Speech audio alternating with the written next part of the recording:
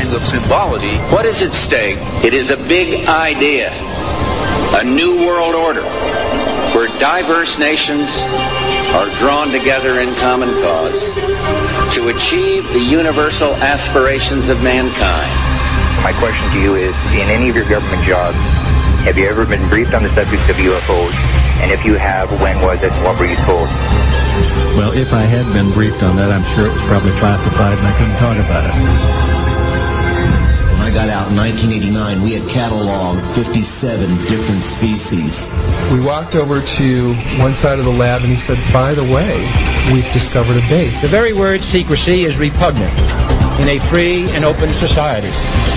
And we are, as a people, inherently and historically opposed to secret societies, to secret oaths, and to secret proceedings.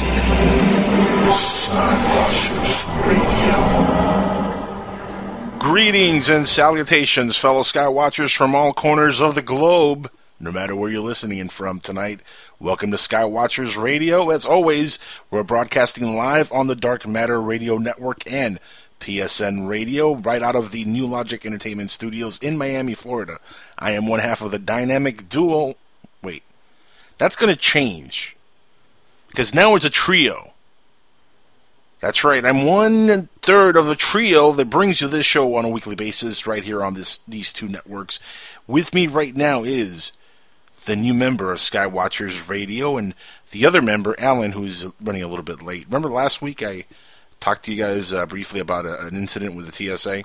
We might find out what happened last week, so we might have an update on that. But he's running a little bit late. He's going to be with us in a few minutes. But before he gets on the air with us, welcome to Skywatchers Radio, our newest member, Eugene. And he's got the radio on the background. Why do you have the radio on the background, Eugene? I was signing into the PSN chat room. I'm sorry about that. Hello, everybody. Roy! Welcome to Skywatchers Radio, Eugene. Welcome. Thank you for having me. Yeah, man. So, tell the audience a little bit about yourself. This is your first time on the show, and you're going to be joining us on a weekly basis to kind of learn the process of how to be a radio DJ and how to do these amazing shows that we do on a weekly basis here on Dark Matter Radio Network. And since this is your very first show, the audience, of course, doesn't know who you are, except if you've been tweeting back and forth with Jimmy Church, myself, Nancy Burns, and anybody else associated with Dark Matter. Then you might know who Eugene is. But for the audience listening in, and there's a lot of people listening in right now, no pressure. A lot of people, Eugene, are listening to everything you're saying right now. No pressure. Tell them a little bit about yourself. Yeah, man. All right. I grew up in upstate New York. I went to college in upstate New York also at Union College. I majored in the fine arts there. Then I moved to Boston for about 10 years, then moved down to South Florida. And I became interested in this field probably about 5 years ago when I was searching around and caught Bill Burns on the UFO Hunters. And that's really when my interest in all of this took off. So ever since then, I've been reading up and watching as many YouTube documentaries and... documentaries and... this is going to be good for me, because now I'm not going to be the only one butchering words. Yeah, no, as I can probably hear, I'm a little nervous right now, so... It's all good, man. Look, I had my first experience on radio 5 years ago, so I still remember that very first time I was on air. And not for nothing, I sounded like if I had Down syndrome the first time I was on air. I was like, this is a show, and welcome. But you're not doing that, so we're good so far. No, but so Bill Burns, who's a good friend, of course. I do Future Theater with him. Shout outs to Bill and Nancy. So Bill Burns was what inspired you to become interested in ufology, huh? Yeah, I guess so. I mean, when I saw him, and I forget the two other people he did UFO Hunters with, I don't know what it was about that show compared to the rest of the ones, like Unsealed Alien Files and all the ones that are currently on, that just, I don't know, it grabbed my attention and made me want to learn so much more. And like you said, you're doing Future Theater, and I listen to it every week. Just hearing all the stories about that show and how different it was, I don't know what it was about it, but it just made my interest go through the roof on this subject. So, and ever since then, I've gone as far down the rabbit hole as I possibly could without getting into too much trouble. Very cool. And what made you want to become a radio broadcaster, or online radio broadcaster, or amateur broadcaster, podcaster, whatever you want to call it? Honestly, I'm not to kiss up too much to you, but you had somewhat of a big part in it, as long as so much Jimmy did as well, Jimmy Church, that is. I got into the podcast world about a year ago, listening to all these different shows, and I didn't really know that they were out there. Like I said, I was mainly just watching YouTube documentaries, and there wasn't really much out there until I found the podcast. And then when I started listening to Skywatchers and Future Theater and Fade to Black and all of those, it really made me want to not just listen anymore, but become a part of it, and see how much I could actually contribute to this field as well. And how old are you, by the way, Eugene? 33. 33, so you're a young dude. You know, the guy who we're going to have on the show in a little bit later on tonight, his name is Steve Fermani. Really cool dude. I don't know if you've done your homework on him. He was New England, I believe, or New Hampshire's MUFON, head MUFON director for a long time. And this guy has done incredible work in ufology. And he's one of these guys that really has gone under the radar. But he's been doing this for about 35 years. Yeah, I did. I listened to as much as I could. There's not really much interview-wise out there on him. But I like I said, I lived in Boston for about 10 years. So I have some questions about what he's actually seen up there, what cases have actually been up there that I haven't heard about, or mainly I want to know more about the Bridgewater Triangle, if he knows any of that at all, which I'm assuming he does. But probably does. He's also the founder and director of the World Association for Truth in Ufology, WAITU for short, if you want to abbreviate it. And they're dedicated to exposing the fringe elements within ufology for what they are, and the damage done by the organizations and individuals to the world's image of UFOs, serious ufologists, and ufology in general, by educating the public through lectures and conferences in cooperation with our affiliate New England UFO Conference, Inc. And really cool stuff that they do over there at the World Association for Truth in Ufology, which I think you would agree with me, we need more truth in ufology. Yeah, I mean, we need much more truth in ufology. I mean, it's very muddy out there right now, to put it, I guess, nicely. Indeed. Now, you and I have a bit of a shaky history, almost as much as your voice. We disagreed on Twitter publicly, and a lot of people got nervous. They thought, bombs were going to go off and somebody was going to get shot. Maybe a drive-by was going to happen. I don't know. This is your chance now to, rebuttal anything that I've ever said that you've had any issues with, because I know you feel strongly about some things that we've talked about on the show here before. I don't know how much we wanted to go into. I mean, I don't know if we want to keep some of the Heiser stuff for him coming on in 2 weeks from now, I'm assuming, is when he's coming on. But from what you and I disagreed on, it seems for the most part, 99% of it was more of a misunderstanding on where you stood and I stood on the, why am I drawing a blank right now, on the pedophilia case. The Stan Romanek? Yes, Stan Romanek. I'm sorry about that.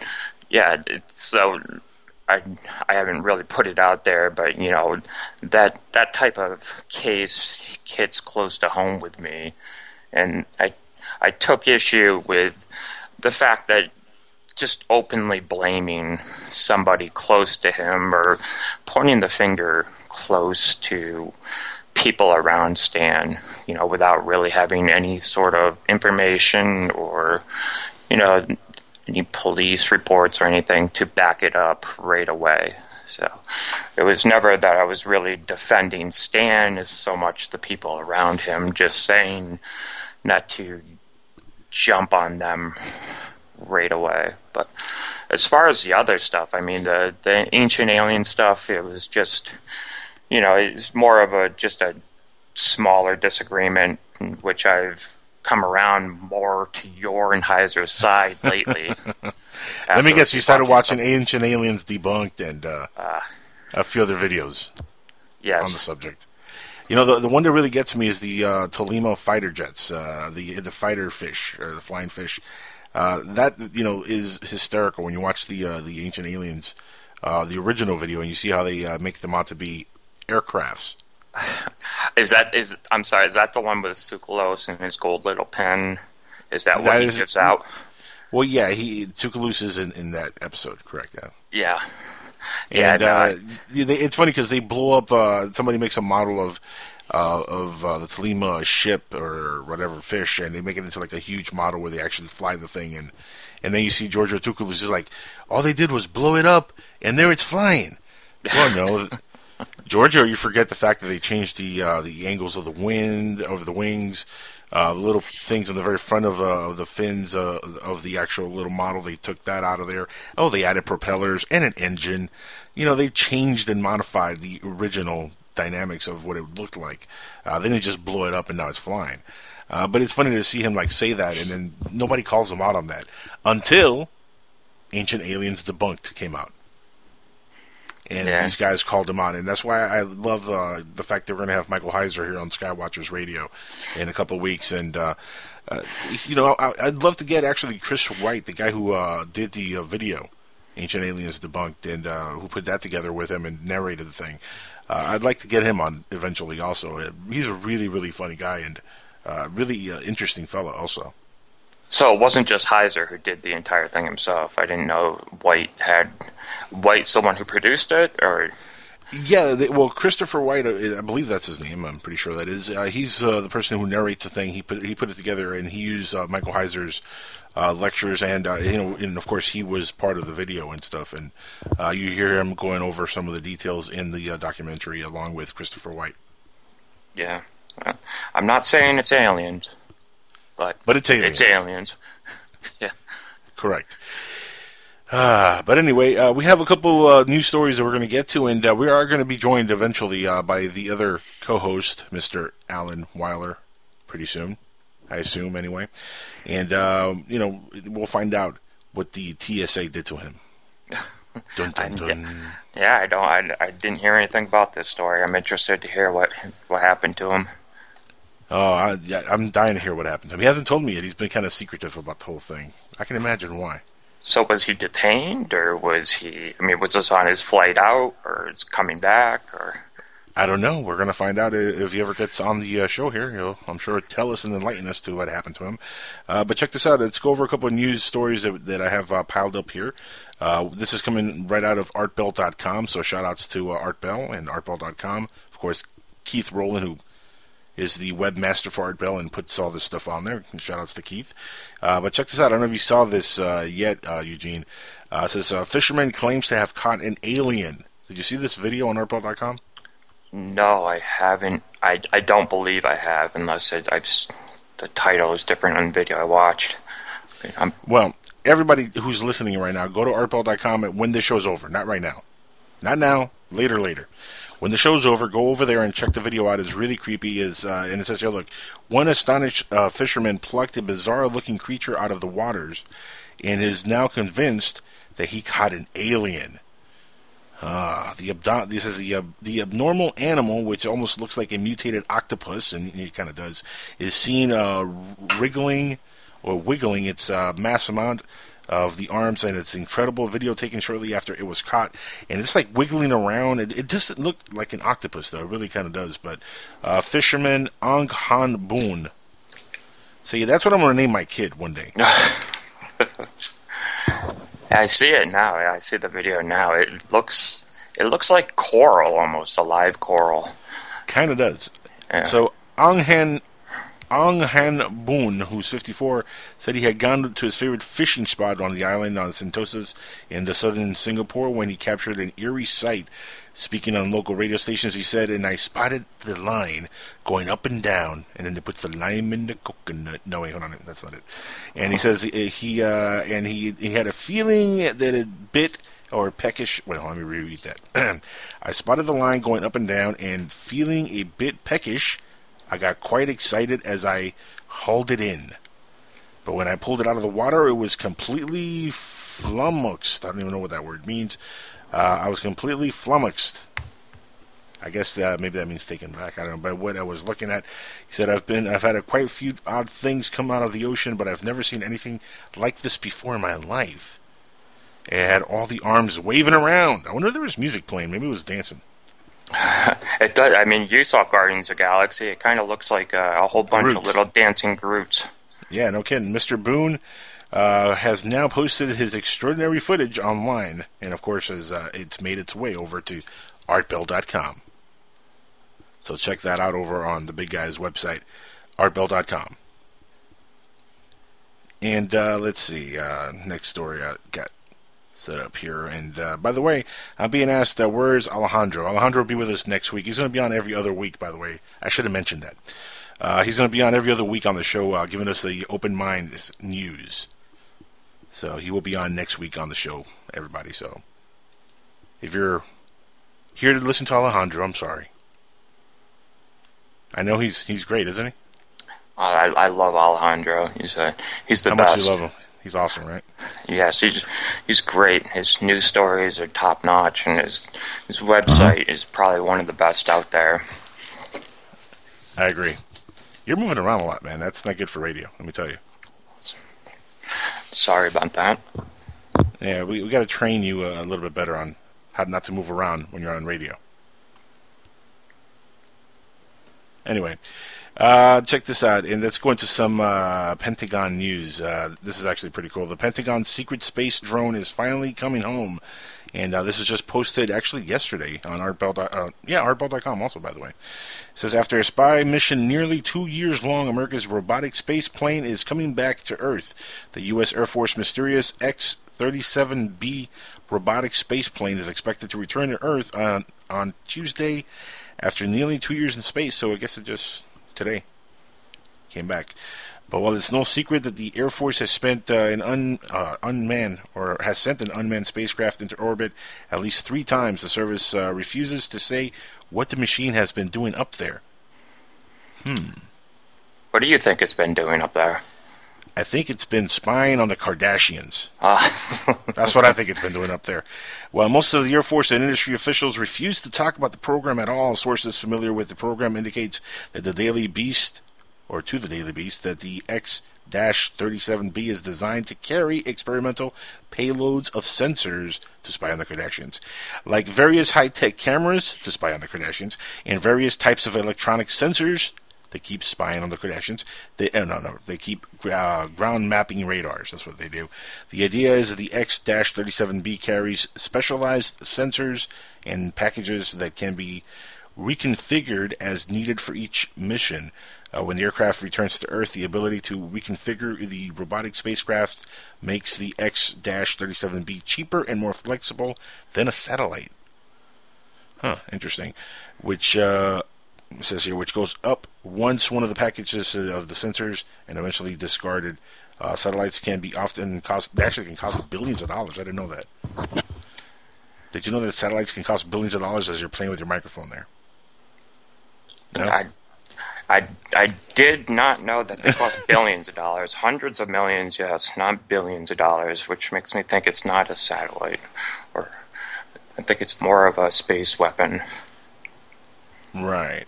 Further, the X-37B can maneuver more freely once it's in space. Unlike a satellite which is placed into orbit with a finite amount of fuel, the X-37B can be topped with more fuel for its thrusters than when it returns to Earth. It can even change orbits. That's cool. The ability gives the spacecraft more flexibility than traditional satellites. So that's cool.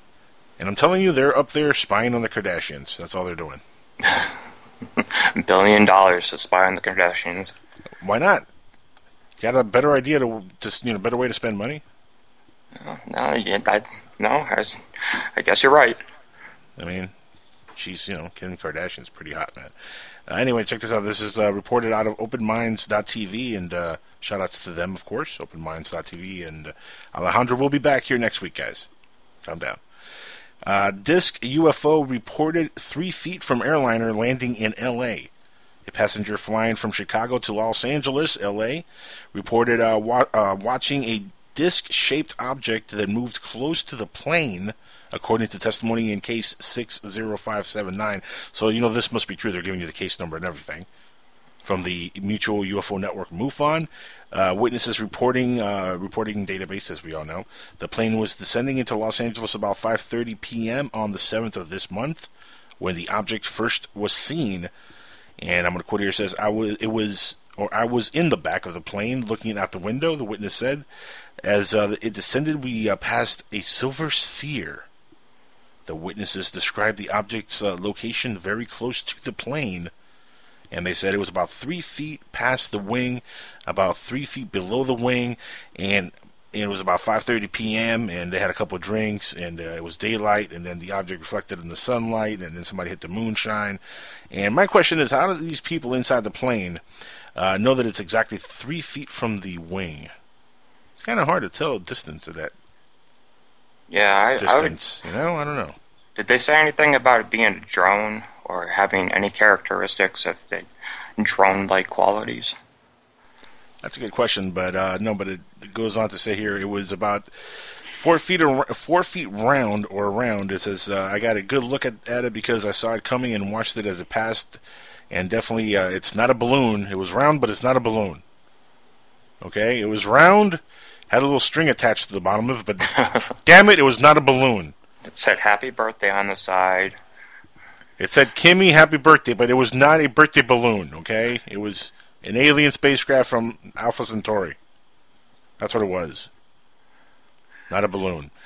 And it says, I was pretty scared after I saw this because it was so close to the wing.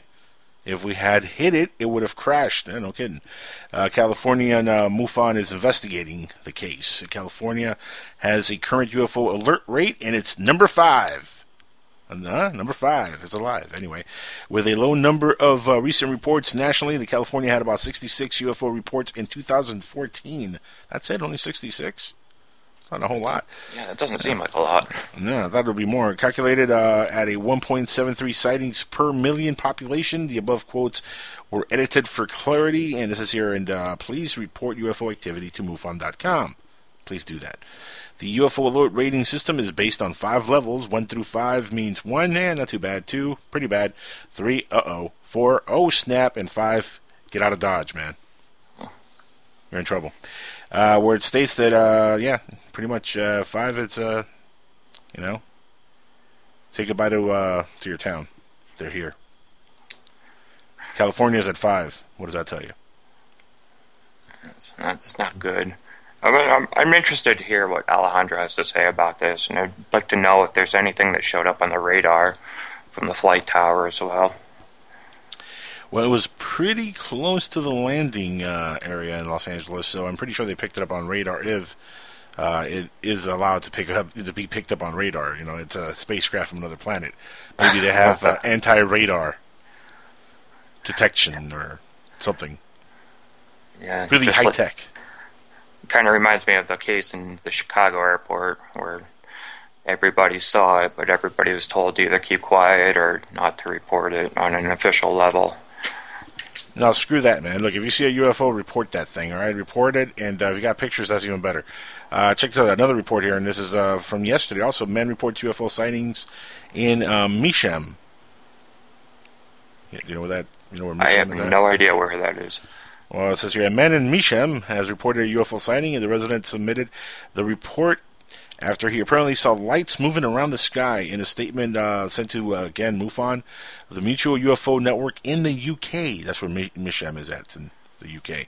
The resident, who wished to remain anonymous said, I went into my back garden to smoke a cigar. It starts off good already. I wonder what's inside the cigar. As usual, I sat by my garden table and I looked up to the stars, man, and it was groovy. So groovy. It was very clear night, he said. I could see no visible clouds at all, only stars. Then I noticed a light moving across the sky. The light did not sparkle or glisten at all, and seemed slightly larger than a normal satellite, because, you know, the sky tracks satellites, apparently, as seen by the naked eye. Not by much, just slightly. After a few seconds of watching the light, it stopped perfectly still in the sky. That's when the good started kicking in, you know. Almost blending in with the rest of the stars. It became trippy, he said. Maybe 15 seconds or so later, the light, well, it became very slow and began to split out into 3 separate lights. This guy had good stuff in that cigar, man. All of the same size and brightness in all kind of different colors, man. This was good stuff. They seemed different to any other stars in the sky, a little bigger and slightly brighter. Then suddenly all 3 lights began to move again. Each light traveled in different directions. The original light headed north, 1 south, 1 east, 1 southwest, and 1 to Florida. Let's see here. They were fast, he said. I eventually lost sight of them behind the nearby trees and houses. Now, you know, of course, we like to call bat squash on stories that we don't believe on this show. I'm not calling it on this one. I believe this one. Do ya? Of course, he was smoking the good stuff, man. He's going to see all kinds of crazy things. It seems almost like maybe he got those little stars in his eyes when you move a little too fast, or, you know, your head gets a little too lightheaded. Uh-huh. I don't know. Something about it just doesn't ring true for me. Yeah, man. Who knows? Maybe there was a little something extra in the cigar, like you said. Yeah, man. I think that's the case. So anyway, we're going to commercial break, everybody. We'll be back on the other side with our guest of the evening, Mr. Steve Fermani, and we're going to talk to him about, MUFON, his history with them, what he's doing now, and all kinds of cool stuff dealing with UFOlogy. So stick around. This is the Dark Matter Radio Network and, of course, PSN Radio. This is Skywatchers Radio, people. It's going to get better, I promise.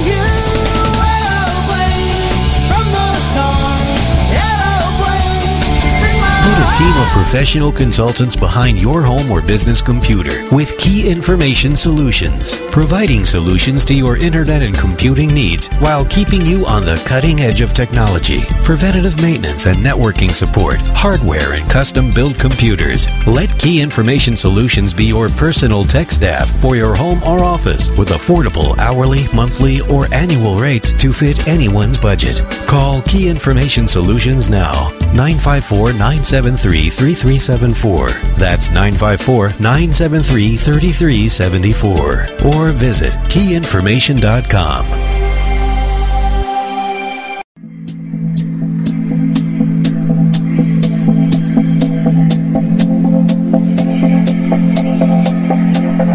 This is James Swagger, host of Capricorn Radio. I'm also an author, engineer and researcher. Capricorn Radio covers alternative history, alternative science, philosophy and truth-orientated discussions. We are proud to be on the Dark Matter Radio Network, live at 8 p.m. Saturdays, Eastern Standard Time. You can catch extra info on darkmatterradio.net, jamesswagger.com for yours truly, and capricornmembers.com for the archives. Don't forget, truth is not democratic, truth is truth.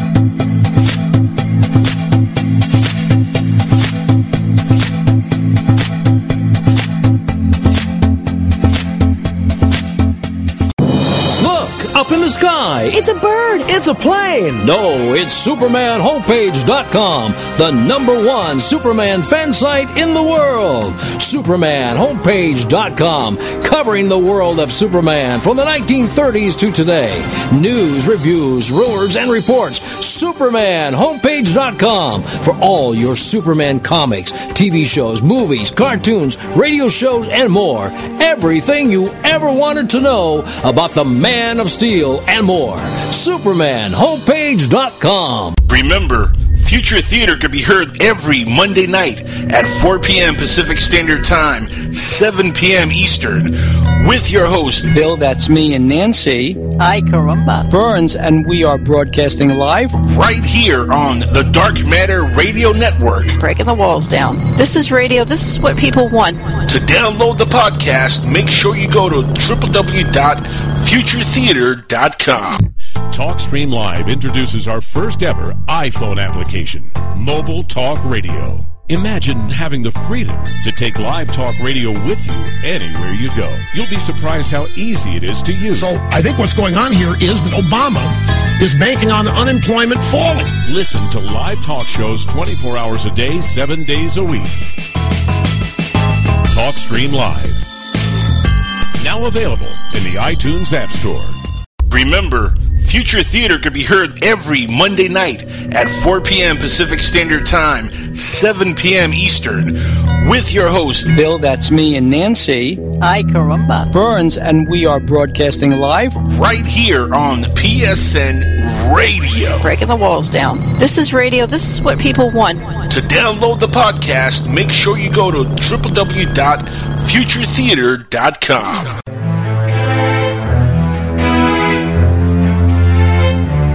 Hi, this is Solaris Blue Raven with Hyperspace on Dark Matter Radio.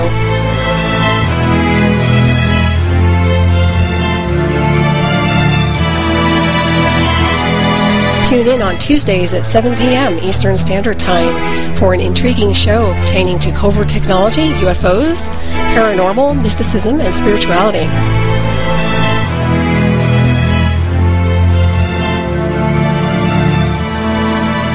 This is Jeff Brady, host of In Other News, heard on Dark Matter Radio, Thursdays at 5 p.m.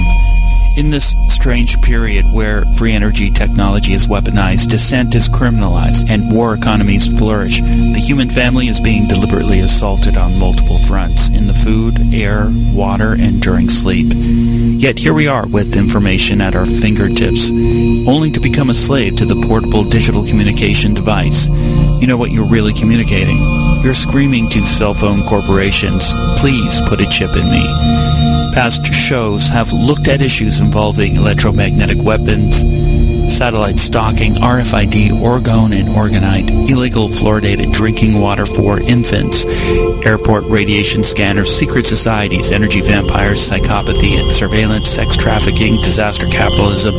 So tune in to In Other News, Thursdays at 5 p.m. on the Dark Matter Radio Network, the pioneers of overnight talk radio. You're listening to the Dark Matter Radio Network.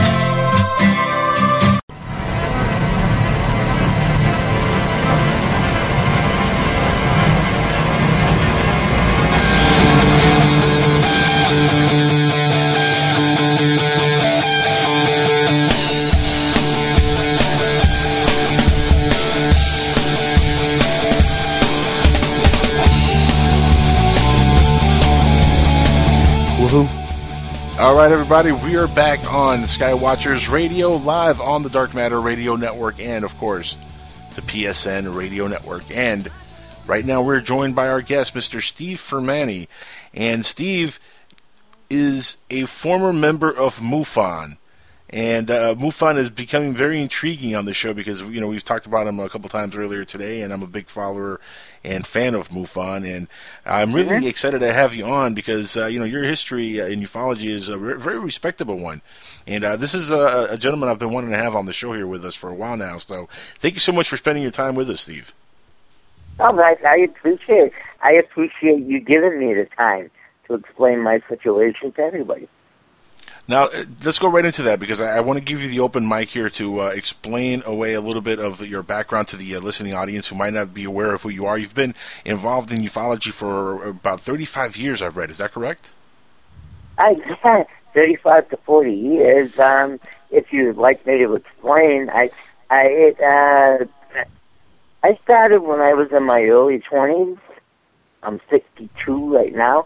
As a matter of fact, I just retired from my full-time job into ufology this past weekend. Wow, so you're freshly retired. Yeah, and I'm really happy. Enjoying the good life.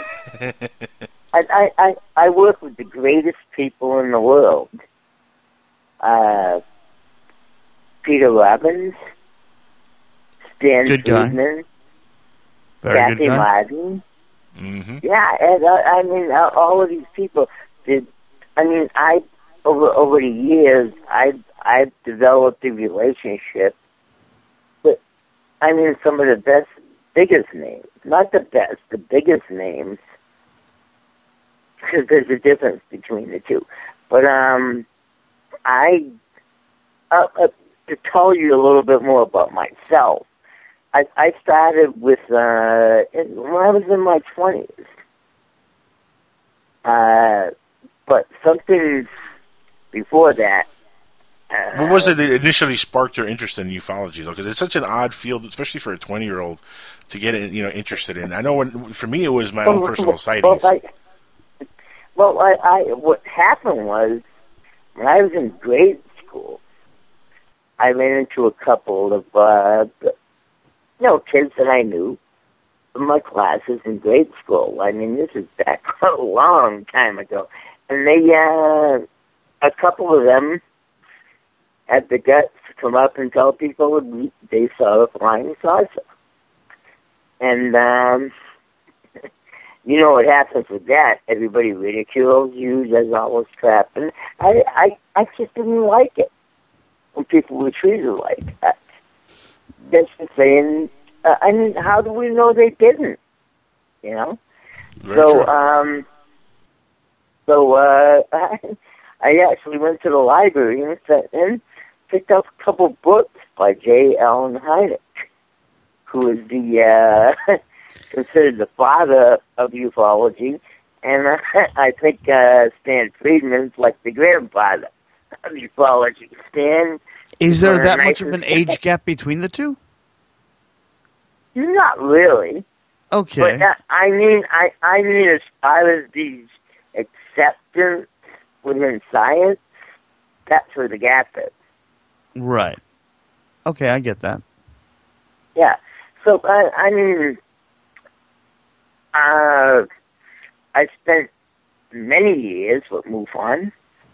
I've gone in different positions with MUFON to assistant state director, to state director.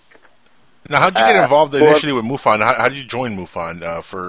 Look, MUFON is very interesting to me because, like I said, I followed a lot of the stuff that MUFON's done over the years, and really, they're like the most known agency that covers ufology. So, how did you get involved with them, and who approached you, or did you approach them?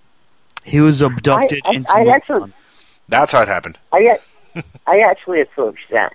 Oh, okay. And that's how everybody does it, because it's really difficult for an international organization to turn around and ask people to join. The only way they can do it is through their promotions of the organization, like we do with our conferences. Everything, and that's the only way to do it. And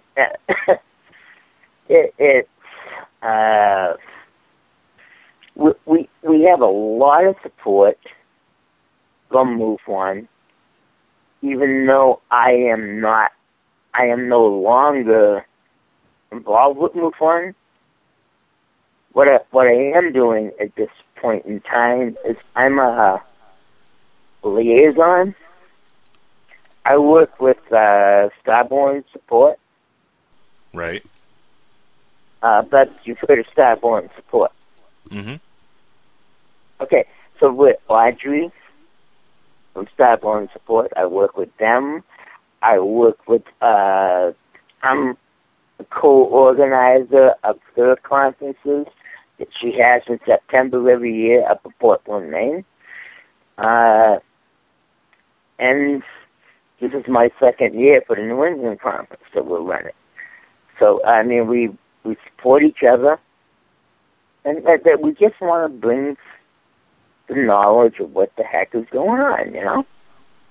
Alan knows a thing or two about conferences. Alan, yep. You know, this is right up your alley here.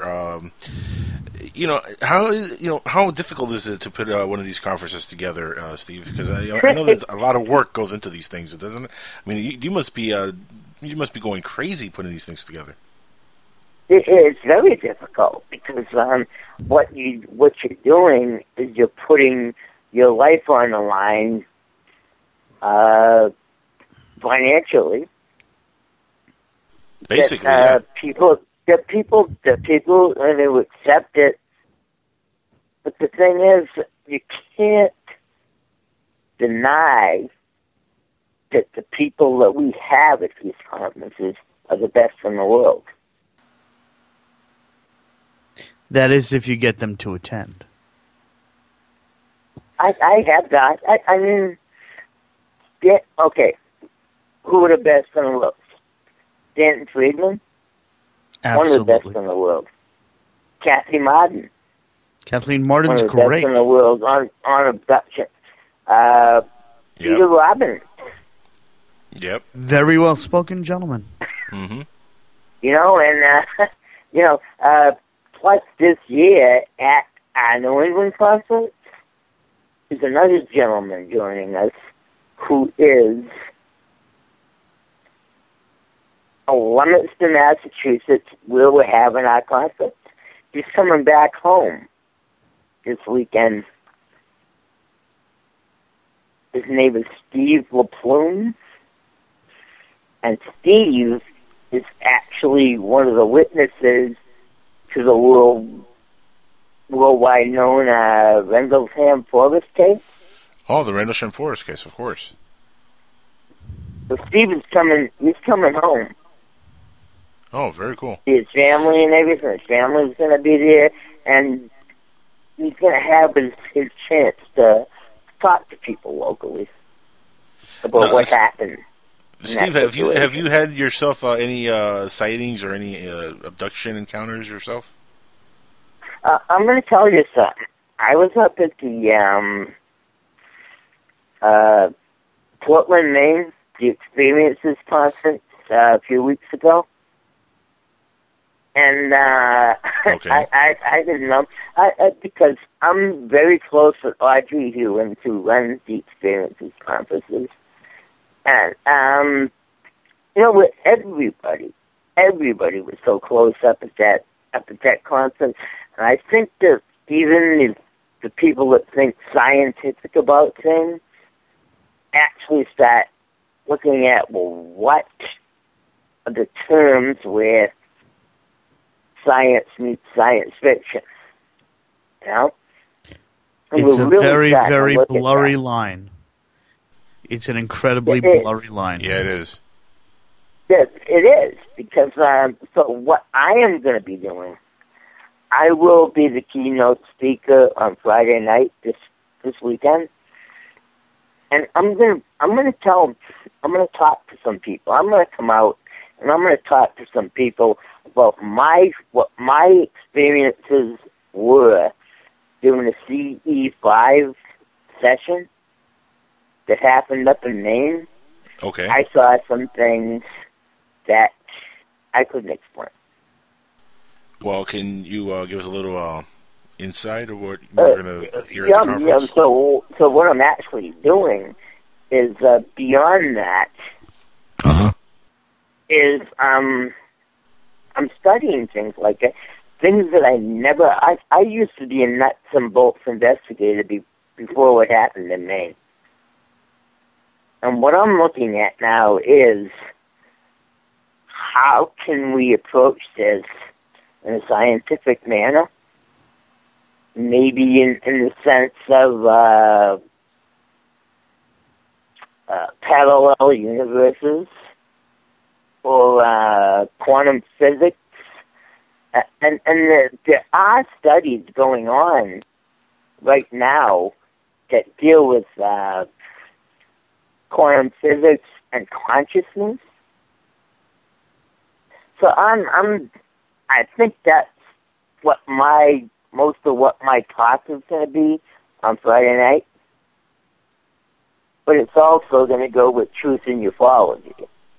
And you see too much garbage on TV with the, well, I think I could set you up a little map on this.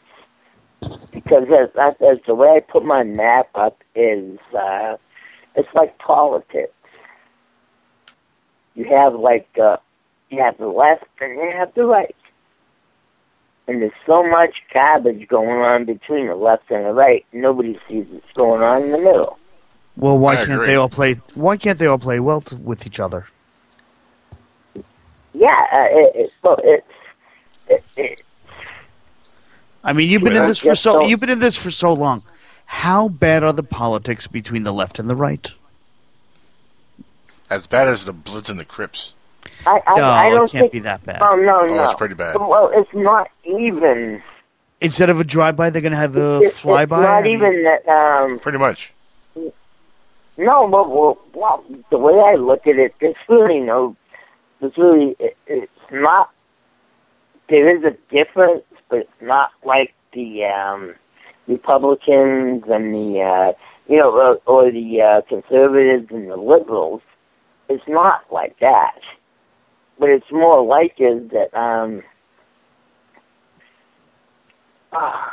people just you have the difference between different branches of science, and they a lot of them just don't want to accept the fact that some of these things happen. Would you say that paranormal? Yeah, would you say that paranormal actually is a wrong term for the phenomenon? Well, as a matter of fact, on Friday night, Ben and Paul Eno. I don't know if you've ever heard of Ben and Paul. No, Alan, Eugene, you guys? No, I've never heard of them. Well, Ben and Paul. I heard of Ben and Jerry's. They're out of Rhode Island. My fridge. Oh, no. And they actually do a regular radio show, and they do a radio show that's been promoted up to CBS Radio. They will be very speaking. cool. Ben and Paul, as a matter of fact, when Paul got into the paranormal, he was in seminary school. He was in what? Oh, I have heard of them. Yes, I have heard of them. Oh, okay. Yeah, so they will be speaking there. And they're going to, I mean, we're pretty much in the same camp about that. A lot of the stuff that's happening to people is it's this thing that we don't understand right now. So it's not like just because somebody says something like that happened to them doesn't mean that you have to dismiss it. I mean, there's so many things in this world that we don't know about. And we have to pay more attention to them. Steve, it's Eugene. When you're talking about consciousness in the UFO field, are you talking more of like the DMT angle, like Graham Hancock, or do you have a different approach when you're talking about consciousness? Well, I think that what I'm looking into right now is quantum physics and consciousness.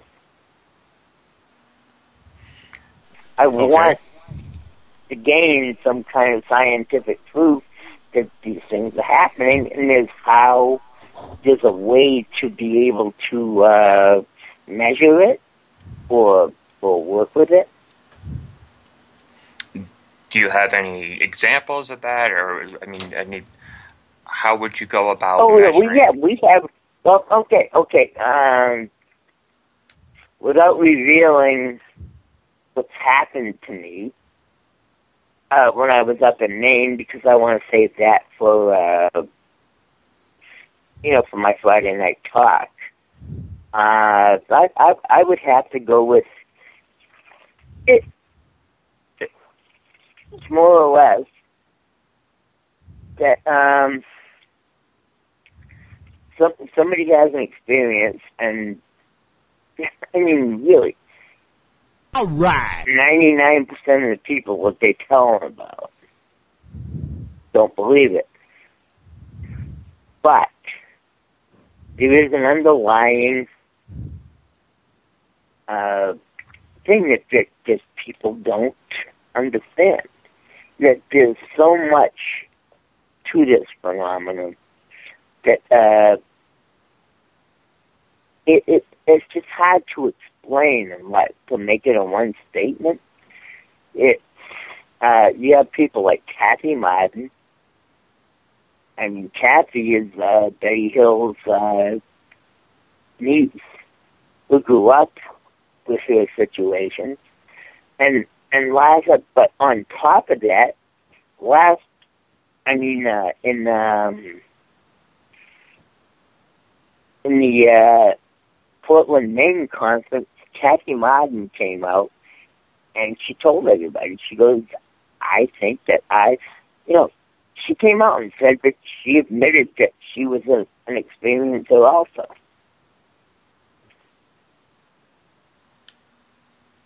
She was a what? An experience. She had an experience as well too. Oh, okay. Yeah, I missed that last part. Sorry. Okay, she was an experiencer also. Okay.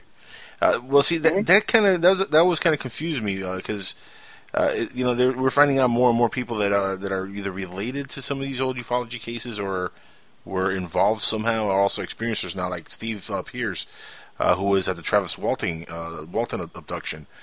He was one of the loggers of Travis. He had his own abduction experiences later on.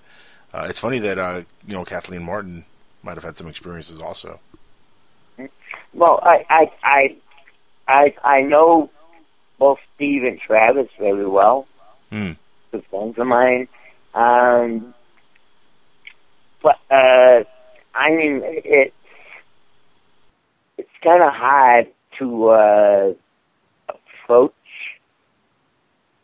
like a situation like with Travis and Steve without going through the whole event. Well, yeah. In fact, let me ask you. What are some of the cases in ufology that you feel strongly are authentic and like, and what do the ones that you think they're not authentic? Like Travis Walton's case, for example, I think is 100% authentic. What are your feelings on what happened to him? Oh, I know Travis very well, and I think he's one of the nicest guys in the world. This is somebody who's going to lie to you. So yeah. I have no doubt that what Travis said happened to him. I have no doubt that it happened. Okay, and Roswell, what are your feelings on Roswell? Do you think that was an alien crash or a weather balloon? I know one of our biggest speakers in the past two conferences, Stan Friedman, was the man who uncovered the Roswell incident. And Stan is one of the most respected physicists of our time. So, I mean, I can't. What can I do more than say that to convince people? Okay, Stan Romanek, what are your thoughts? Stan Silence Romanek? is golden on that. Yeah, Stan Romanek. That's what I say. I mean, Stan Romanek, I haven't really dealt a lot with Stan's case. So I don't want to make any judgment on any case that I really don't have a lot of experience investigating. Fair enough. Being close to the Bridgewater Triangle, I mean, can you go more into that? Did you deal a lot with those cases when you were part of MUFON? Well, actually, no, because what I don't do, with MUFON, let me just give you a little background of myself with MUFON. I started with MUFON when I was in my early 20s, and the reason why I started with that was because the thing that happened with there were a couple of my classmates way back when I was younger, and they just saw that they said they saw a flying saucer, and my instincts kicked in, and when the rest of the kids in the class started giving them a hard time, I said, man, that's not right. Not right. It's not right to ridicule somebody for something that you don't even know can happen or not. And that's when I went to the library and picked up a book called Flying Saucer. It was a Flying Saucer book, and the author was J. Allen Hynek. Okay. And then I found out about Center for UFO Studies and Hynek's involvement with the early phases of,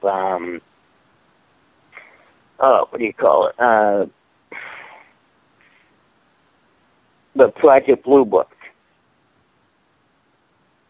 All right. So I get into that, and I ran into other people. I started making friends with people like Barry Greenwood, who was one of the co-authors of the book, about the scientific study of and documentation on all of this stuff. And these were people that I knew, that I grew up with in ufology. And then we ended up running into two of the witnesses from the Badwaters case, which is Steve Plume and Larry Warren. Do you know how we actually made contact with Steve Plume and Larry Warren? I'm afraid to ask how you reached out to them. How? Well, we ended up bringing them to a Massachusetts MUFON meeting. So we had like a good hour drive from Leominster, Massachusetts into Boston, and we sat there and we talked with them. It was unbelievable. We actually had a chance to meet them.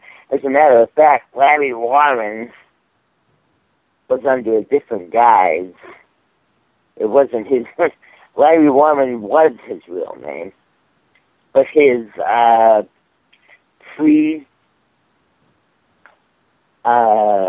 Bentwaters fame, his name was Art Wallace.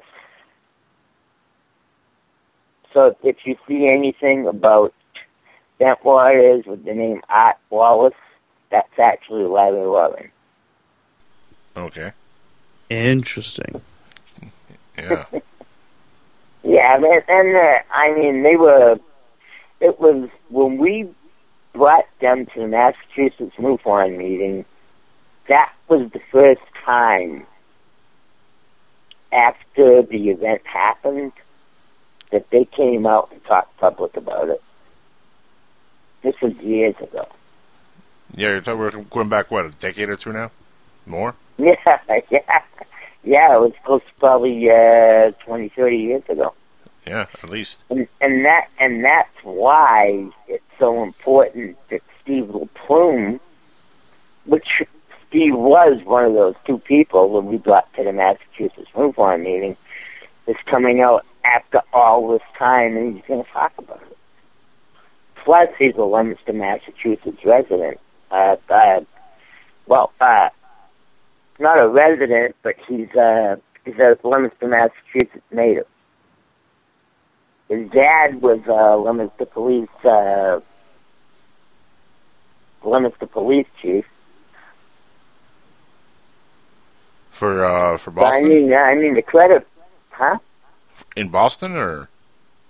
Leominster, Massachusetts, right in the hometown where the conference is happening. That's the connection. Cool. Yeah. So, I mean, we got him, he's coming home to Leominster and everything, and then they got a great family history in the Leominster area. As a matter of fact, our mayor, Dean Mazzarella, who supports this conference, he's supported it for the second year in a row, is great friends with the Plume family. Because Mayor Mazzarella, before he was mayor, was a Leominster police officer, and he worked under Steve Plume's dad, who was police chief at the time. There's a lot of big connections within everything here. It must be interesting trying to connect the dots with all of them. No kidding. Well, they're really cooperative. I mean, last year we had our conference, and our mayor was up for re-election, and he still supported the conference, and he still won. So, you know, people were supporting what we're doing when we have the conferences. It doesn't affect the mayoral elections or anything. Now let me ask you, segueing a little bit away from what we're talking about here. Let's talk about disclosure a little bit, because MUFON is always in the forefront of trying to get disclosure done, as well as Steve Bassett and many other people involved in ufology. Since you were in MUFON, you're no longer with MUFON, but I'm pretty sure disclosure is something that you're also interested in seeing happen. Do you think we're going to get disclosure anytime soon, Steve? Well, I've been doing this for over 40 years, and I'm still under the impression that I'll believe it when I see it. Because, way back when the movie Close Encounters of the Third Kind came out, everybody said, government's trying to tell us that it's trying to prepare us for this and that. And a couple other things have happened since then, too, in that vein.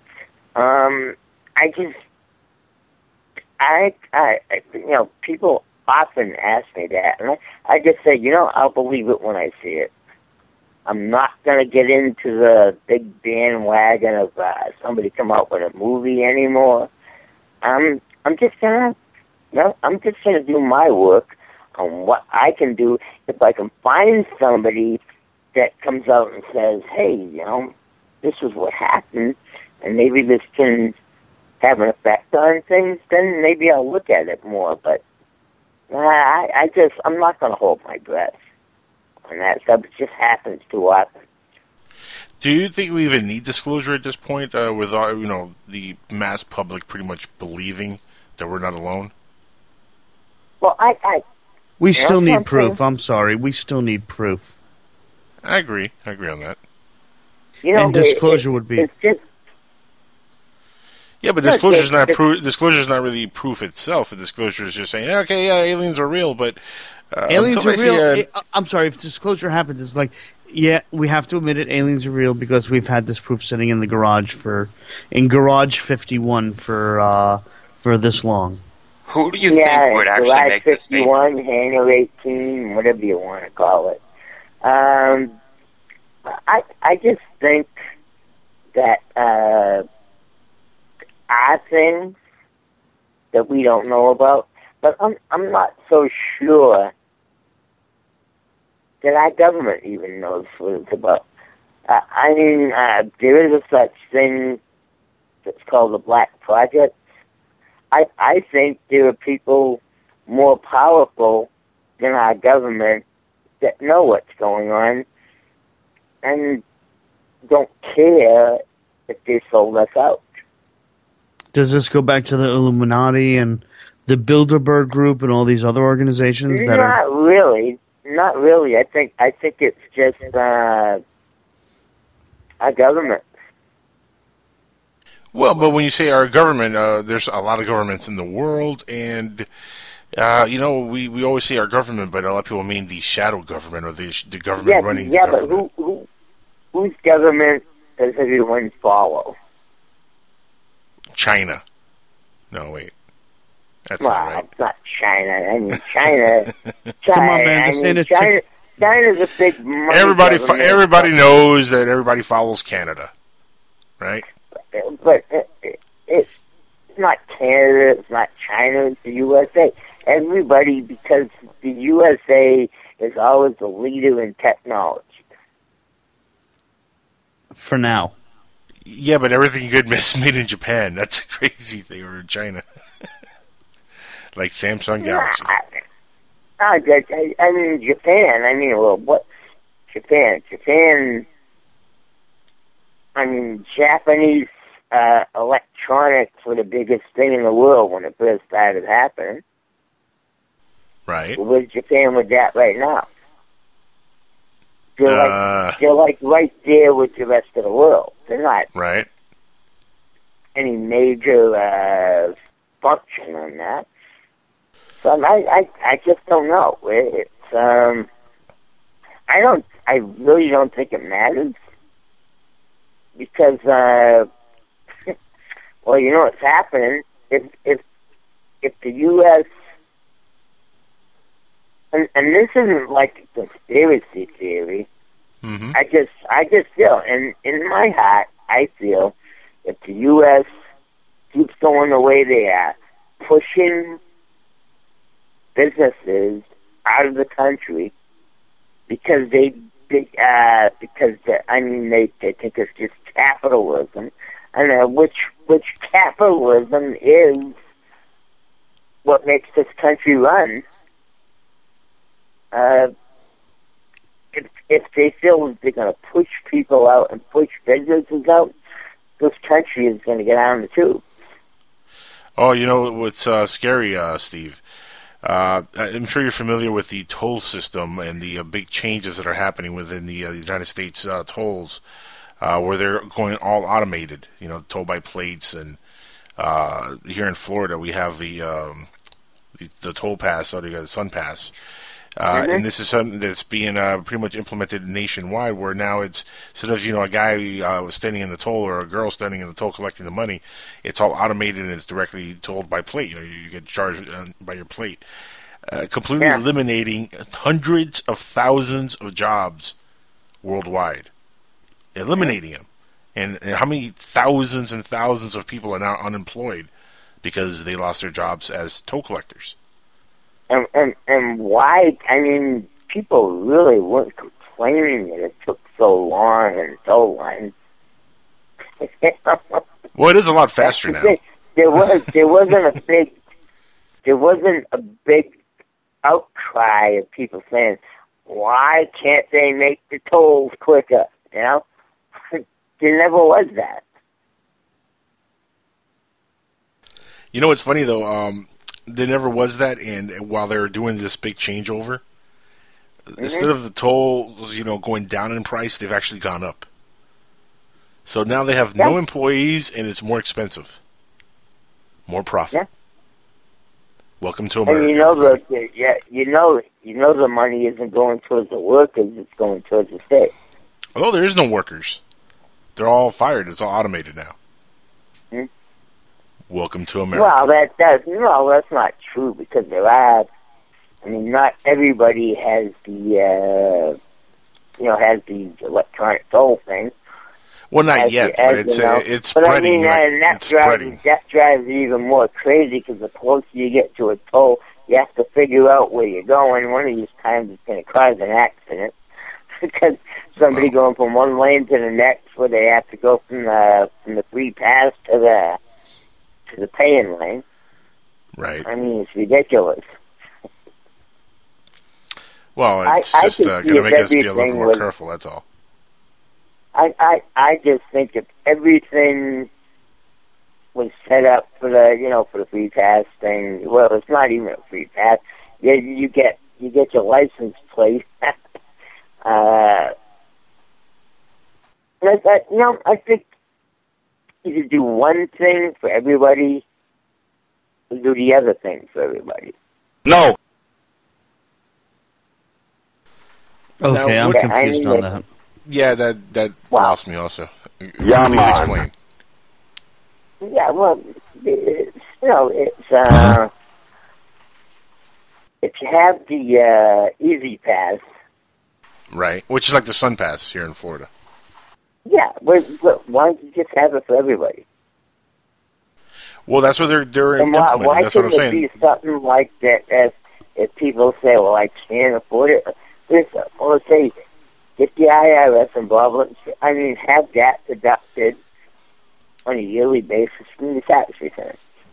I don't know how that would work. It's more but of a credit issue than it is just everybody having it, or most people don't have good enough credit to even have it deducted from their paycheck. Well, the whole thing is, the government's never said anything, but how many people actually pay for what's charged up on the Easy Pass? A lot. Don't they get a bill? Yeah, in fact, if you don't pay your Easy Pass, Sun Pass, or Toll by Plate, or any of those things, you know what they do to you now? They don't go after your license, guys. What they do is when you go renew your tag, they don't let you renew it unless you pay it. Oh, yeah, there's been a bill, yeah. Yeah. You're going to pay that bill. You're going to pay that bill. Yeah. If not, you're not going to renew your tag. So, but we're getting way out. We're getting way off course in this country, though, Steve. Where these jobs are being lost to machines. It's not where we want to be right now. It's gotcha. No, but here's the scary part: we're losing jobs already to machines. Didn't we get warned about that in Terminator and The Matrix? We're kind of heading in that direction. Yeah, but I really don't think so. I really don't think that we have anything like that. I just think that the government itself, and I don't want to start getting into government conspiracies. I want to talk about UFOs. That's what I want to talk about. Well, isn't that the same thing, Steve? That's not at all. Yeah, it kind of is. Not at all. Covering it up. I mean, you're a believer that they covered up Roswell. That's a conspiracy. One of my biggest pet peeves is conspiracy groups.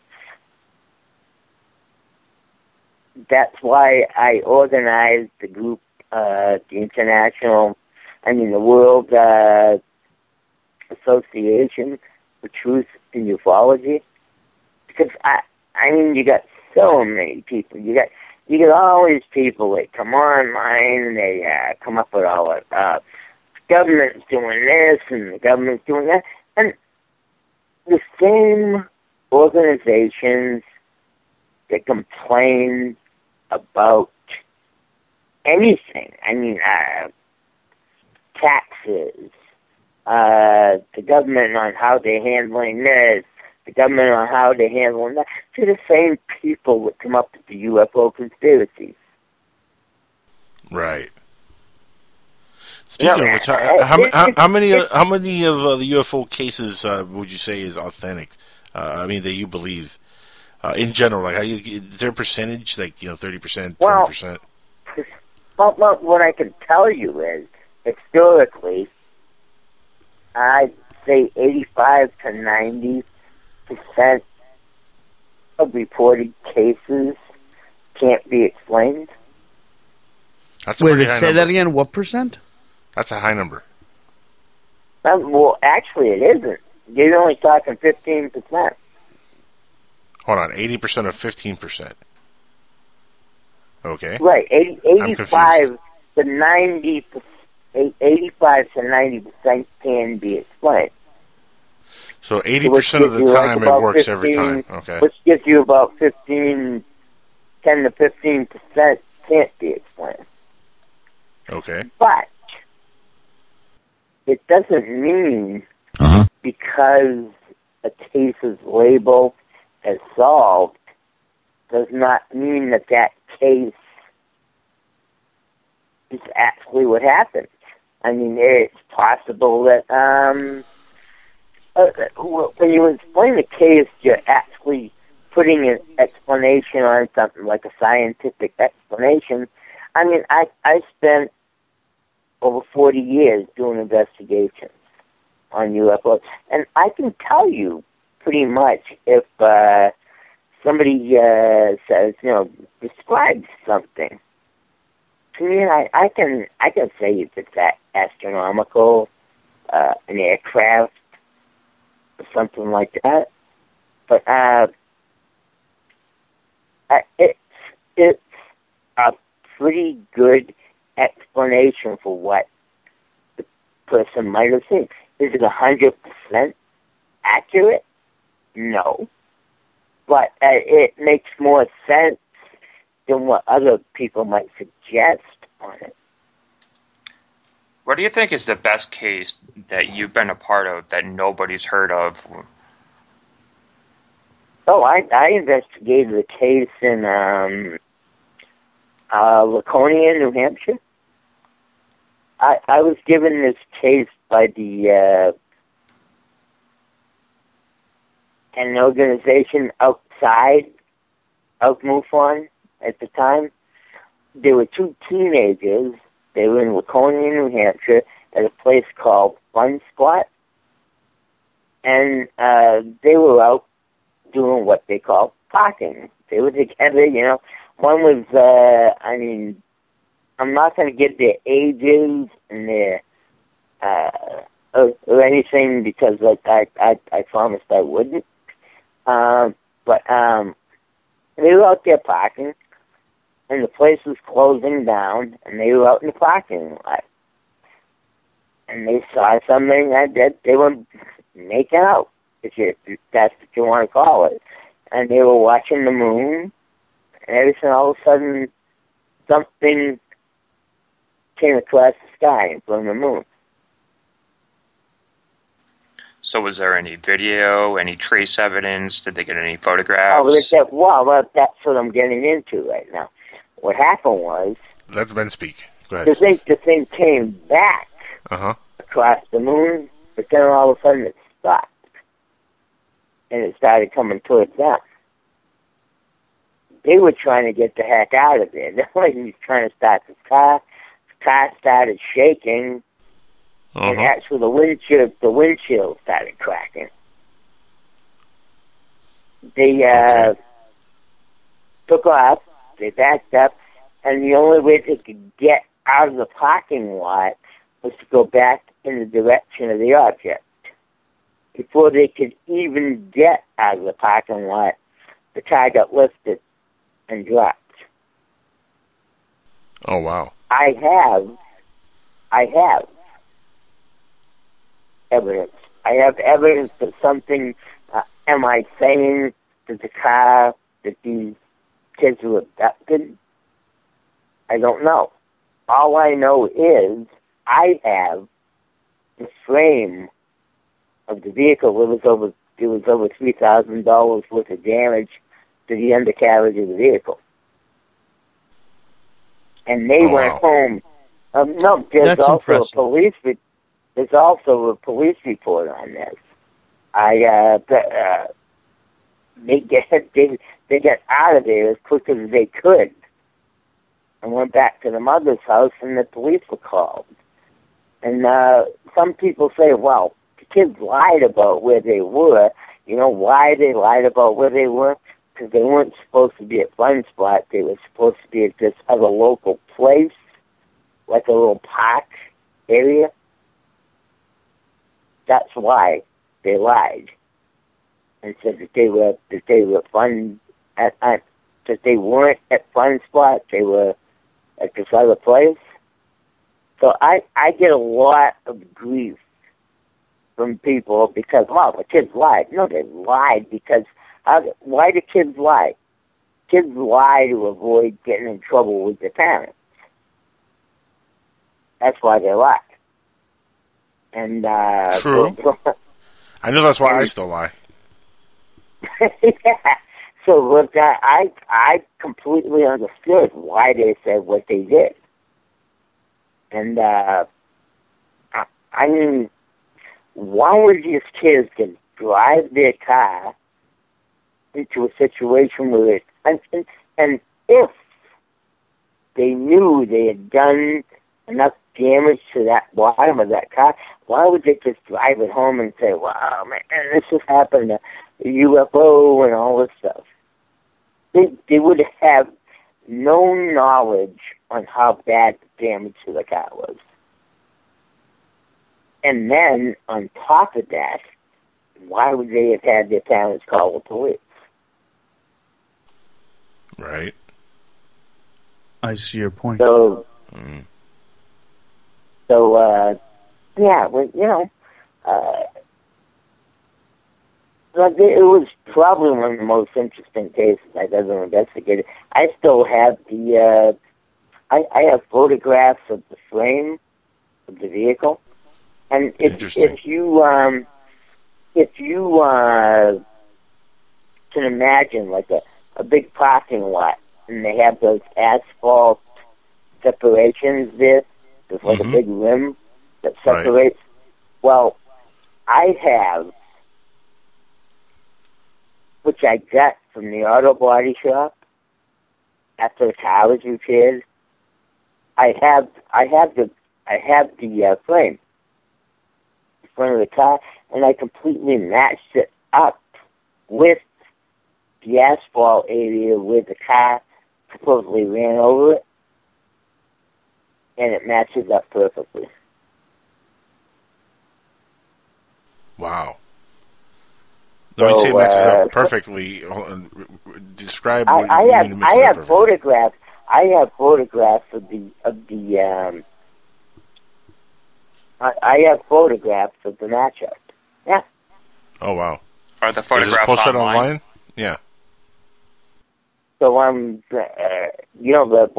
can I can either say two things: the kids are lying, or something happened there.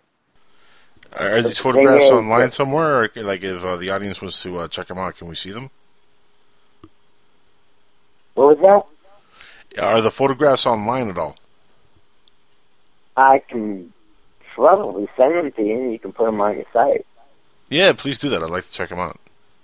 Okay. Well, email me tomorrow or something, and I'll do that for you. Sounds good. I'll update the audience next week. Steve, we're running out of time here, and we only have a few minutes for the hour before we end. I wanted to give you a chance to also plug any websites or any upcoming conferences you might have. Well, what I'd like to do is this weekend, the 17th and the 18th, we have the New England UFO Conference. Right. Massachusetts, right at Leominster City Hall. We have the cooperation of the mayor and the city. And we have another thing going on called the Haunting of Barrett Park, which is an annual thing they do around Halloween time. After the conference is over, it goes on pretty late. You can go take your kids out and get scared, you know. So we got a lot going on this weekend. That's awesome. If you guys are up in the area, please look up Steve. Steve, what's the website that you can give the audience in case you want to check out the conferences? It's if you want to check out the conference, it's pretty simple. Just Google NEUFOCON 2014.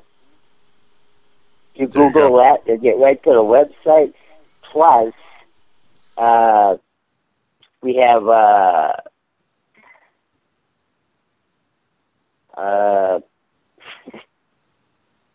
I just drew a blank.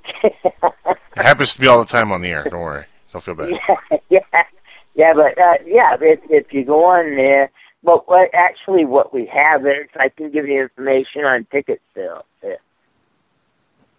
Oh, that's exciting. Yeah, well, ticket sales, online ticket sales have ended, but anyone that wants to order and still get the discount price, you can call us at 978-514-1991. You can email us at nemufondir@gmail.com. And at the above, that I just told your phone number, you can also order by text message. Very cool. Very cool. That's so awesome. Even though the online ticket sales have ended, we still have tickets on sale, and we can do that. At a certain point, you have to end the online ticket sale. Well, you also want to have enough for walk-up crowds and whatnot. Right. Yeah. We could have. I can give you some prices too. Oh, please do. Please do. Yeah. If you want to go just for a single night, Friday night, early order would be $20, $25 at the door. Saturday would be $40, $60 at the door. If you want 2-day, 1-ticket package, for one person it's like $55. And we have 2-day, 4-ticket family packages, which is $150 and $170 at the door. And we have actually 2-day, 3-ticket packages, $120 and $135 at the door. So you can, it's affordable if you have a family and you want to bring a bunch of people. The more you bring, the less it's going to cost you. And how much does it cost to have a picture and autographed by Stanton Friedman? It's going to cost an arm and a leg. Right? Well, actually, we're going to have. I posted our caricature picture online. Well, we're going to have copies of those on, poster paper, on sale for $5 each. And you can go up to Stan, Kathy, all of the speakers, and you'll be able to have them autographed. Oh, very cool. Very cool. Yeah. And we're actually doing we're going to do a big, almost like a photo-backed, almost like an artist makeover of that caricature. I'm going to raffle that off. It's going to have all the speakers' signatures on it, too. We did that last year. We're going to do it again. Very nice. Very nice. Steve, we're all out of time. We got to hit commercial here in about a minute. Thank you so much for being on the show on Skywatchers, man. We really appreciate you spending your time with us, and hopefully we could have you back on soon to the conference. Oh, we'd love to. We'd love to. Give me a call or contact me on Facebook like we did before, and let's talk after the conference. Sounds good, my friend. Thank you so much. Yeah, thanks for talking with us. Absolutely. Yeah, have a great night, Steve. Okay, thanks a lot, guys. Great show. Take care. Guys, we're going to be back here in about a minute on the other side with the rest of the show to wrap up. And this has been Skywatchers Radio with our guest, Steve Fermani. Thank you again, Steve. We'll be back in a couple minutes, everybody.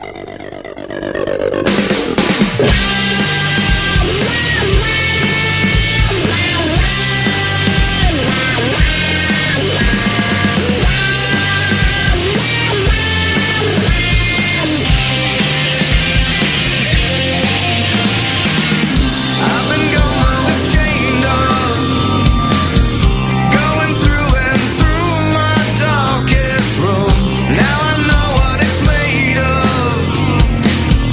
Fortune telling No longer being tied down to your computer, but having the freedom to take live talk radio with you anywhere you go. TalkStream Live introduces our first ever iPhone application. The talk shows you follow now follow you. And your iPhone is now the fastest and easiest way to stay connected to the best talk radio on the internet. Listen to live talk shows 24 hours a day, 7 days a week. Mobile talk radio from TalkStream Live. Now available in the iTunes App Store. Roswell, UFOs, flying saucers, alien abduction. Are we alone? Information regarding this and many other questions about the unknown are only a click away at www.theufostore.com. TheUFOstore.com offers hundreds of DVDs about UFOs, aliens, crop circles, conspiracies, Bigfoot, suppressed science, ancient mysteries. Log on to www.theufostore.com and request a free UFO Store catalog. TheUFOstore.com, the largest selection of UFO products on the internet. Mental disorders are common in the United States and internationally. An estimate 26.2% of Americans ages 18 and older suffer from some sort of mental illness. Now, this figure translates to 57.7 million people who suffer from some sort of mental breakdown.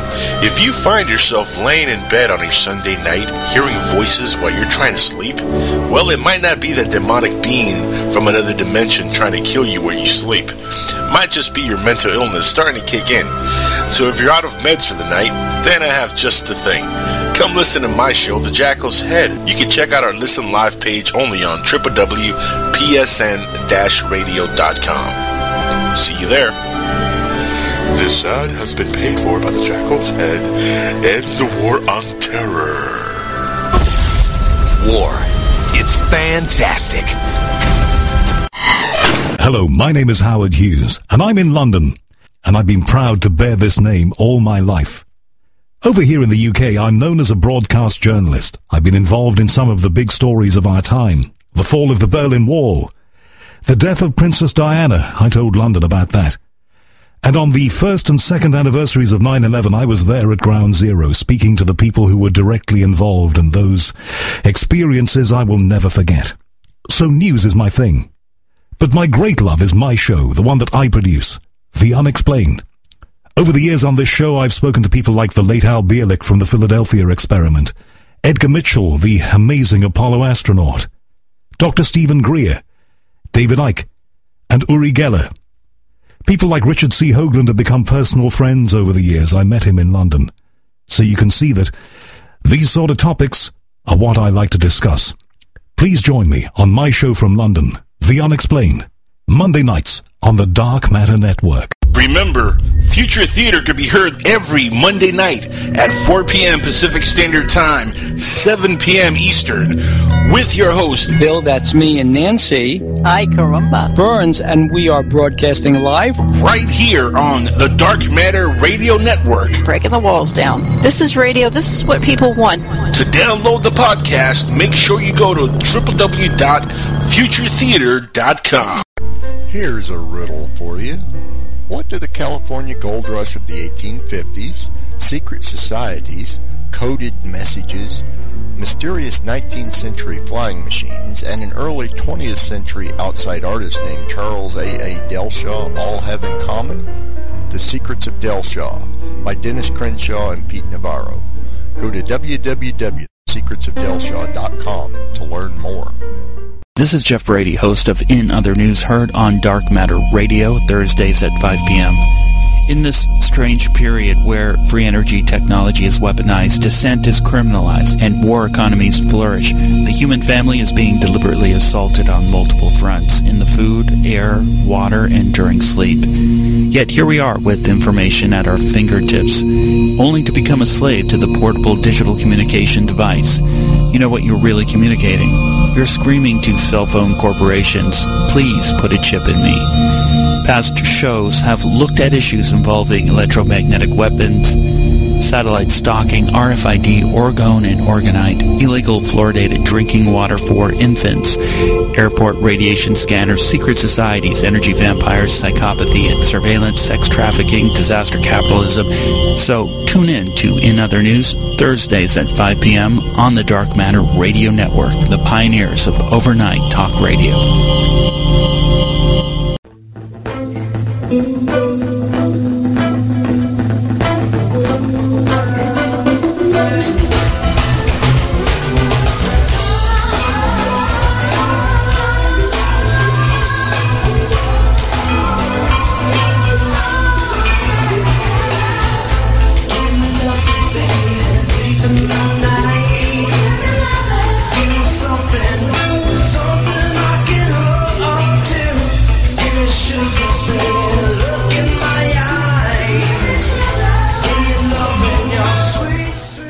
All right, everybody, we're back on Skywatchers Radio for the final segment of the show.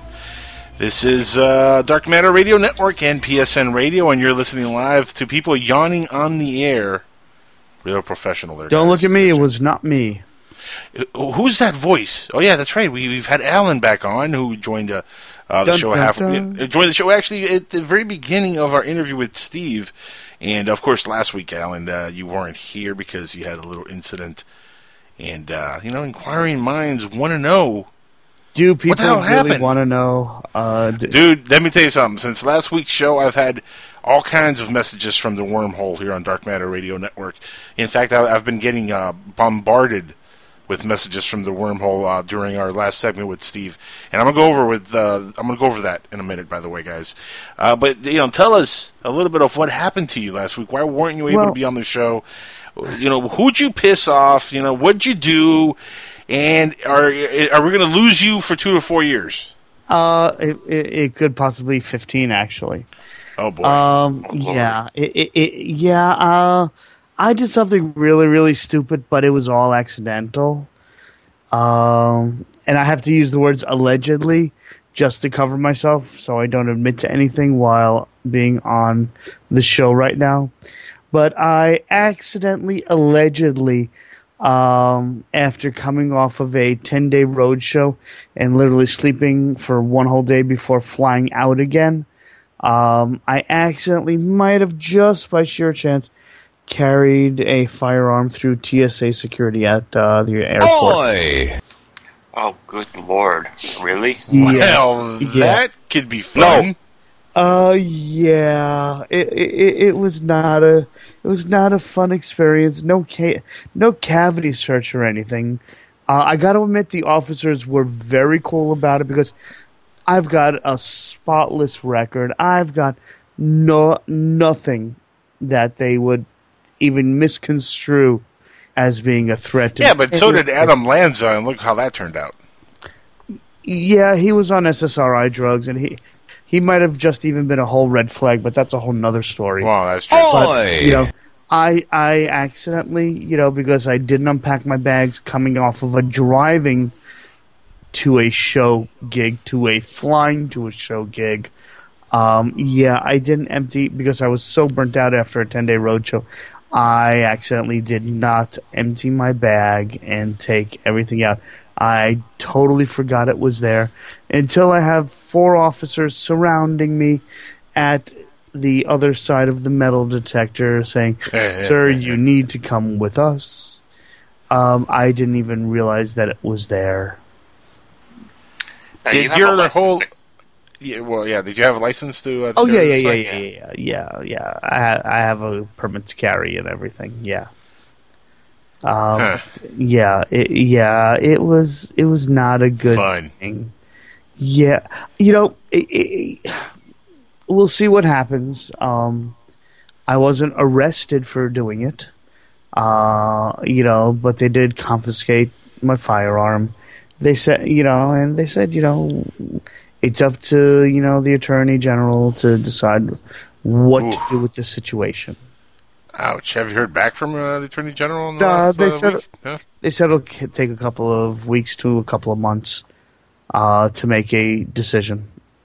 So did you make the flight, or did they detain you for a while? No, they detained me for about a half an hour to 45 minutes, but I did make my flight afterwards. Like I said, the officers were really, really cool about it. We were joking around a little bit. They did not slap cuffs on me or anything. They ran me through everything in the database, making sure that that I'm an okay kind of guy. And I came up with no issues, and they're like, we're going to obviously hold on to this, and you can make your flight. So you're lucky your name is not Leroy or Gonzalez, because you'd be spending a couple of nights in prison. I'm not trying to profile and agree with you at the same time, but I understand your statement. And I know a lot of people understand my statement out there. A lot of them do.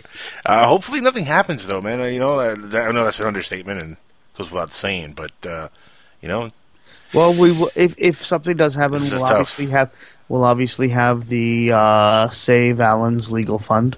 Yes, we'll start a Kickstarter for you. How's that? I mean, all things considered, I mean, I wasn't expecting this. I mean, you got off very lightly. I mean, well, I've heard stories that this is up there. It's probably one of the best case scenarios you could hope for. So far, yeah. So far, that's the whole thing. So far, we don't know what'll. I don't know what'll happen if they'll pursue it or say, okay, there's not a single red flag in the system. It's just going to cost too much money to prosecute, and first time offense and sheer stupidity, and I mean, you do have your license to carry, right?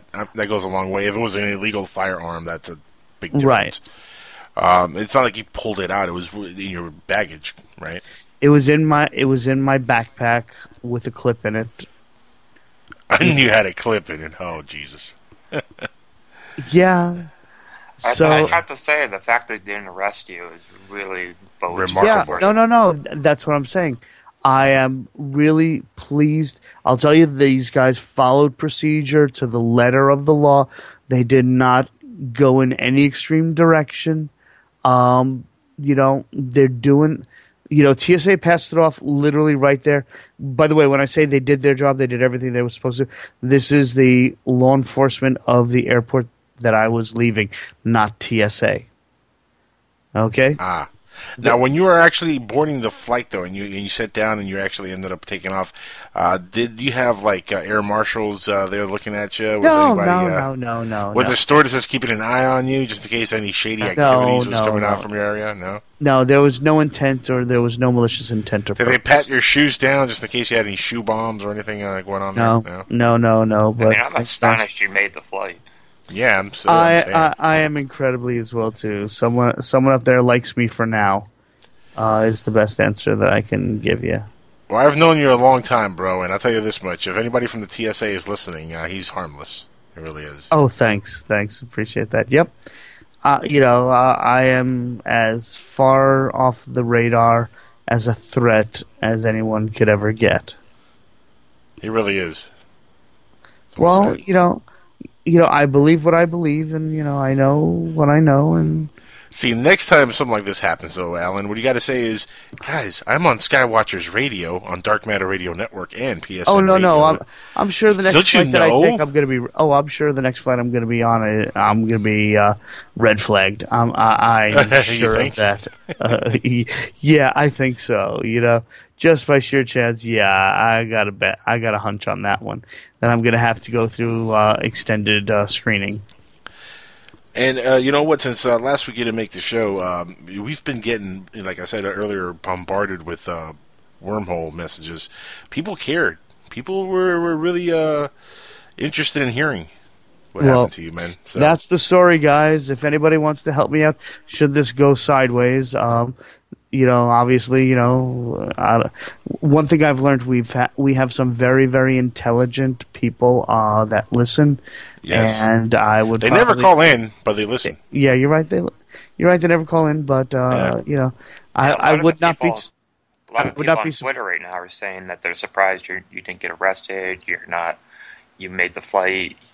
Which Twitter feed is that one?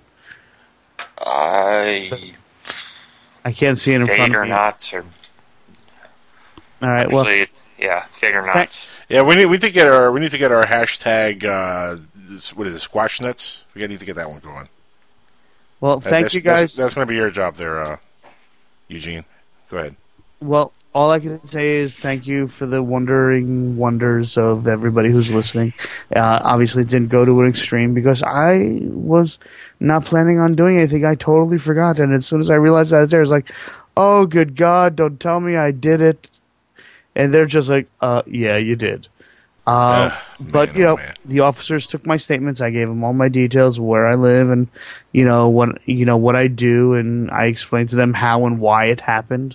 I was not Mirandized, so there was no intent to arrest when I was talking with them, and I provided them with what I did what I guess anybody who's 100% innocent does, and that's hopefully the end of it, unless me actually talking about this on the show causes pushes someone's red button, their trigger button, and they say, well, now we're gonna have to fuck with him. Well, see, that's sorry, caught my language there. Arrest this man. Arrest this man. I'm sorry. I use foul language. That's what's going to get me in trouble the most. Yes. Sorry, my bad. That's the second time in almost a year that you've dropped the F-bomb, and I'm just shocked that it hasn't been me who's ever dropped the F-bomb on the show. You've been talking on the radio more than I have for a lot longer, so that's probably... This is true. That's probably why, two in almost a whole year with no FCC regulations anyway, because this is the internet radio, not over the airwaves radio. I think I'm doing okay. Amen. A messed up man. But anyway, we do have a couple of wormhole messages. Oh yay! We should make that a regular habit at the end of the night. Yeah, like I said, I was getting bombarded by messages during our last segment with our guest, Mr. Steve Fermani. And also, by the way, this is now going to be a trio, like I said earlier in the show. It's going to be the three of us, for the most part, partaking on Skywatchers Radio, with Alejandro joining us for news every other week, which is going to be a lot of fun. But this should be a segment on the show, I agree. We should have our Three Amigos wormhole section on the show. By the way, can I make another suggestion? Stop coughing. Another suggestion of what we should have as a section of the show. What's that? Really, really bad UFO or paranormal related movies. Just reviews. Someone just sent me a listing to. You ready for this? No. The movie is called Bermuda Tentacles. I actually saw that. Did you really? I think I read a story about that earlier. It premiered on Sci-Fi earlier this year, right? I have no idea, but the plot line is Air Force One goes down during a storm over Bermuda Triangle. U.S. Navy is dispatched to find an escape pod holding the president. A giant monster beneath the ocean awakens and attacks the fleet. Yeah, I forget. I think Linda Hamilton's in that, isn't she? I believe you're right. Yeah. Yes. It's so awful. Is it really that bad? Oh, it's not Sharknado 2. Oh, come on. I got friends that were in Sharknado 2. Oh, I know. I'll get them on the show. I have friends who are fans of Sharknado 2. Oh, no, that's what I was going. It's not so bad it's good. It's so bad it's really, really makes you want to throw something right through the man. Oh, here's another movie someone pointed out to me. The 25th Reich. The 25th Reich? Sorry, right. You ready for the synopsis? Oh, boy. Go ahead. In 1943, 5 U.S. soldiers are recruited by the OSS for a time travel mission to save the world from the tyranny of Hitler's 25th Reich. Introducing a crazy new genre of mashup from Australian director Stephen Armis, a World War II sci-fi adventure full of time travel, duplicitous Nazi robots, faulty spaceships, and giant megafauna, based on the classic novella 50,000 Years Until Tomorrow by J.J. Solomon, and with a screenplay penned by Armis, David Richardson, and Serge Nirato. The movie is a homage to sci-fi and World War II movies of the 40s and 50s. Very cool. That actually sounds interesting. Sounds pretty cool. I'm just like, it was made in 2012, so the CGI must be halfway decent, we hope. Probably not. No. Huh? Okay. Here's another all right, give us another wormhole. Another wormhole blast just came to me a few seconds ago from Janet. She wants to know, what kind of heat were you packing? It was 9mm. And, all right, 9mm. And, it was a small compact right next to my iPad or whatever it was that was in it. And I'm just such a fool for... I was so dead tired, I just didn't even remember it was even in there, truth be told. It's like, and they didn't even ask me, sir, did you pack your bags? That's like just saying, yeah, I did it. Yeah, that was me. Guilty. I should have unpacked my bags. Yeah, no kidding. Yeah. And see, Paul wants to know, and this is coming from Atlanta. Paul is asking, he says, ask Eugene, was he ever, ask Eugene, was he the Area 51 caller on Art Bell, the Art Bell show? Eugene? No. Unfortunately, I wasn't even into this subject back then, and I don't think my voice can get that high. I don't know, man. You sounded a little bit like him earlier on. I can try to reenact it next week if you want. Do you know any of the other lines? I don't. That's why I said next week. I'll memorize it and try to get my voice up high and try to get that down for you. It's something like Art. It's funny because we actually had the guy who was the caller, the Area 51 caller. He was on my other show, on the Roundtable show that I do on Thursday nights. We had him on Brian J. L. Glass. He's a comic book artist as well as being the famous Area 51 caller. And we had him back on in April, I think. April, sounds about right, yeah. Yeah, he's a big deal, isn't he, in the comic book world? Yeah. Which is funny because I've known him and known of him for a while, and always wanted to get him on the air and interview him and stuff. And we've chit chatted back and forth, and he knows the shows that I do, and I do the ufology stuff. And never once did he bring it up. When we were talking, I guess he assumed that I knew that was him. And it's funny enough, it never crossed my mind that he was that Brian. Yeah, he's part of that new Sony PlayStation Network show, Powers, that was supposed to premiere on FX, but then it got, I don't know, obviously it didn't get canceled, but it got moved over to the PlayStation Network. So does anybody actually watch the PlayStation Network? I didn't even know there was such a thing. Yeah, I think they're trying to go like the Netflix route with trying to get original programming, but I think this is their first. I think they're going to make it like their flagship show. I'm not sure if it's out yet, but I mean, it does look really good if you're into those type of shows. Interesting. Well, I'll stick with Netflix. Thank you very much. Yeah. Netflix and Plex. I stick with what I know. Speaking of which, guys, we're almost out of time. We only have a couple more minutes.